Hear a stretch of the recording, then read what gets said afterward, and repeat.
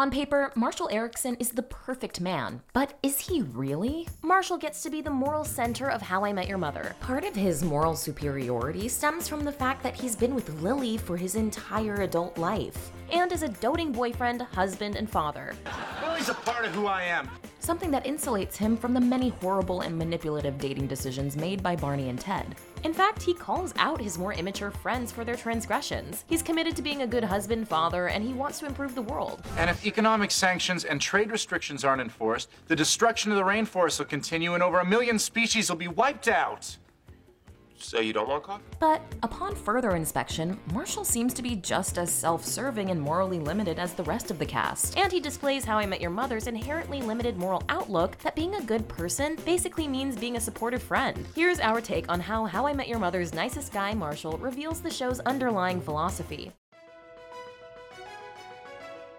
Of all the characters on How I Met Your Mother, Marshall is consistently depicted as the most ethical, and the one most committed to being a good person. Javier, Marcello, Suzanne.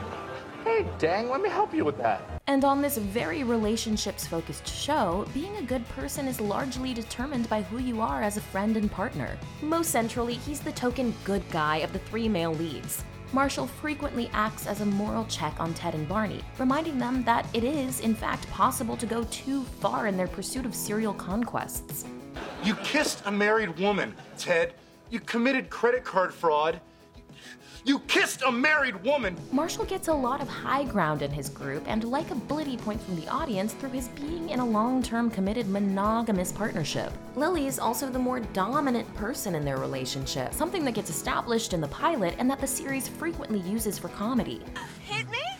Please! This guy can barely even spank me in bed for fun. These jokes establish Marshall as being non-threatening, even though Jason Segel is much taller and bigger than Allison Hannigan. Even his brief breakup with Lily makes Marshall seem sympathetic and like the quote-unquote weaker partner. Instead of the cliche of the man avoiding commitment, she is the one who leaves him. Well, she left, and I don't even know if she's coming back. This contrast applies to their respective values too. While Lily's idea of justice generally involves deciding that she knows what's best for people around her and manipulating them accordingly, Marshall prides himself on believing in people and assuming the best of even those who have hurt him. Marshall, you love everything and everyone. It's what I love about you, but it's also why your stamps are total crap.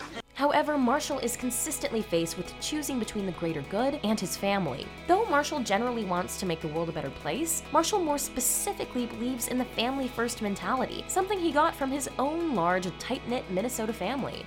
My dad was my hero. And he was my teacher. And he was my best friend.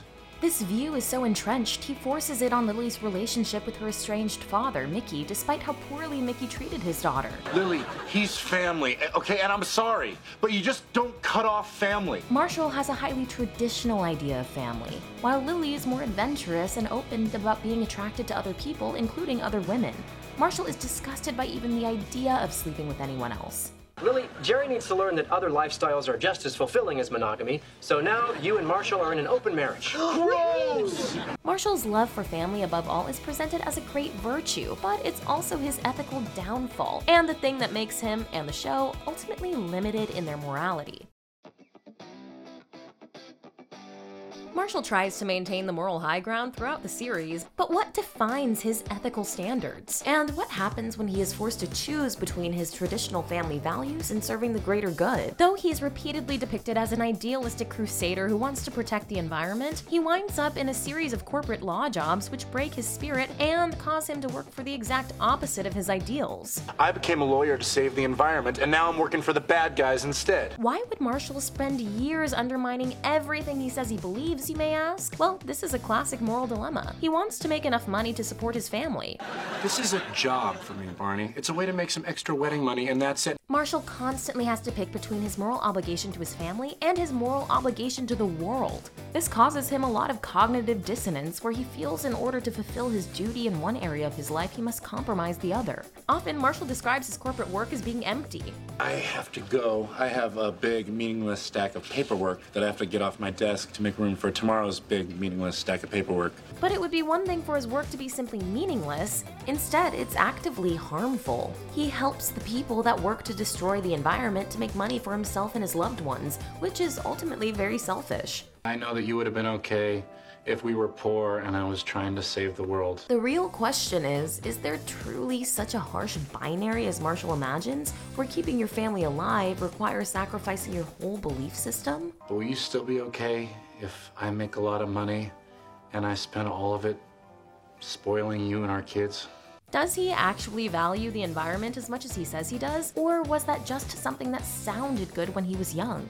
That was a great dream, but we have a mortgage and we're trying to have kids. We're grown-ups now, Lily. Even when he's quitting one of his soul-sucking jobs, Marshall's main concern is telling Lily about the threat to their livelihood.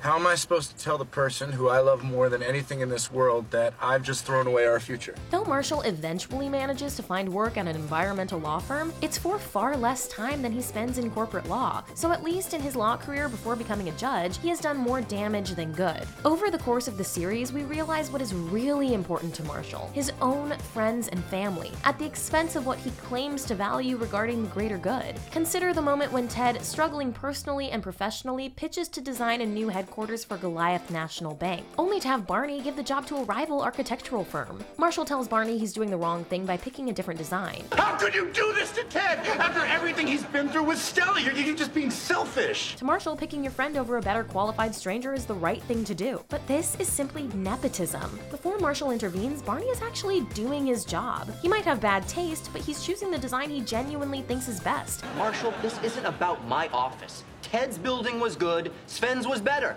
And I am not gonna let the fact that I am Ted's best friend be a factor in business. If we step back, most of us would likely say Barney initially did the right thing, but in Marshall's telling, the right thing is the one that helps the people closest to you, even if it bends or breaks larger moral rules like fairness in the process. There are repercussions to screwing over a friend.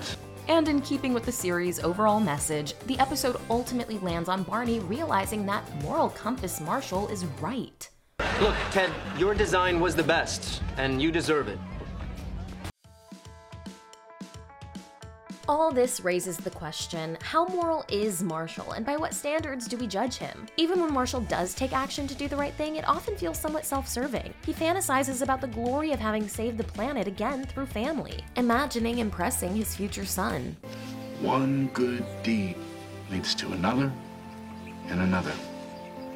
Man, you're wise. Marshall's sentimental need to feel good about doing good things can make him naive and overly trusting, open to be taken advantage of. This is seen in his relationship with his law school friend Brad, who pretends to be down on his luck in order to gain access to Marshall's law office.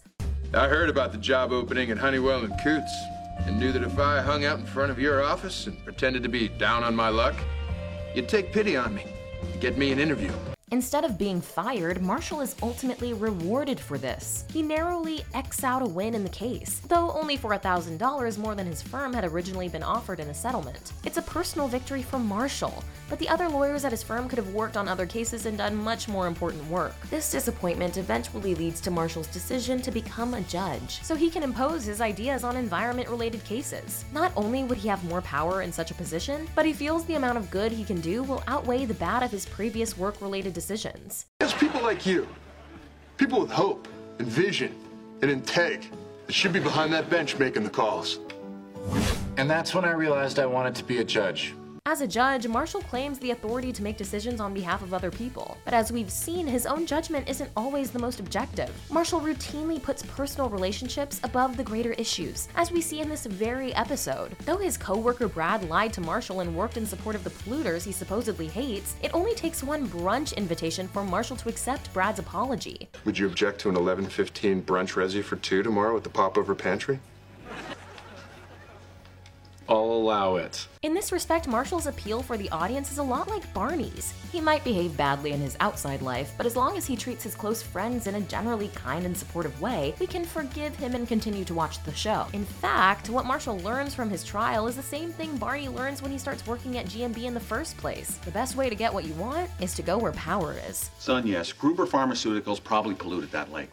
But I'm not gonna ruin an important company just because they gave some bird a rash. Overall, Marshall seems to try to do what's right as long as it doesn't cause any problems for himself, his family, or his friends, which makes him no fundamentally better than any of the other characters.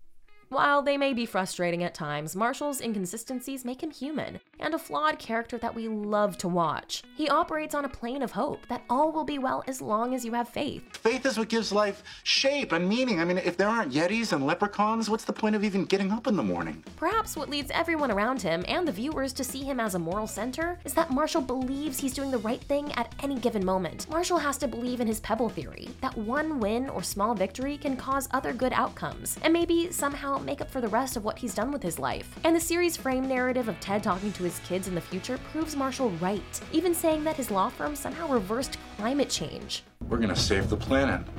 And kids, as we now know, they did. By the end of the series, we've spent enough time with Marshall and are sufficiently invested in his relationships that we want him to overcome any obstacle by simply being a nice guy. And it's through Marshall's character that we get How I Met Your Mother's ethical map. For better or worse, ultimately the show tells us that being good to your loved ones is the most concrete and realistic route to being a relatively moral person and living a fulfilled life. That's The Take. Click here to watch a video we think you'll love, or here to check out a whole playlist of awesome content. Don't forget to subscribe and turn on notifications.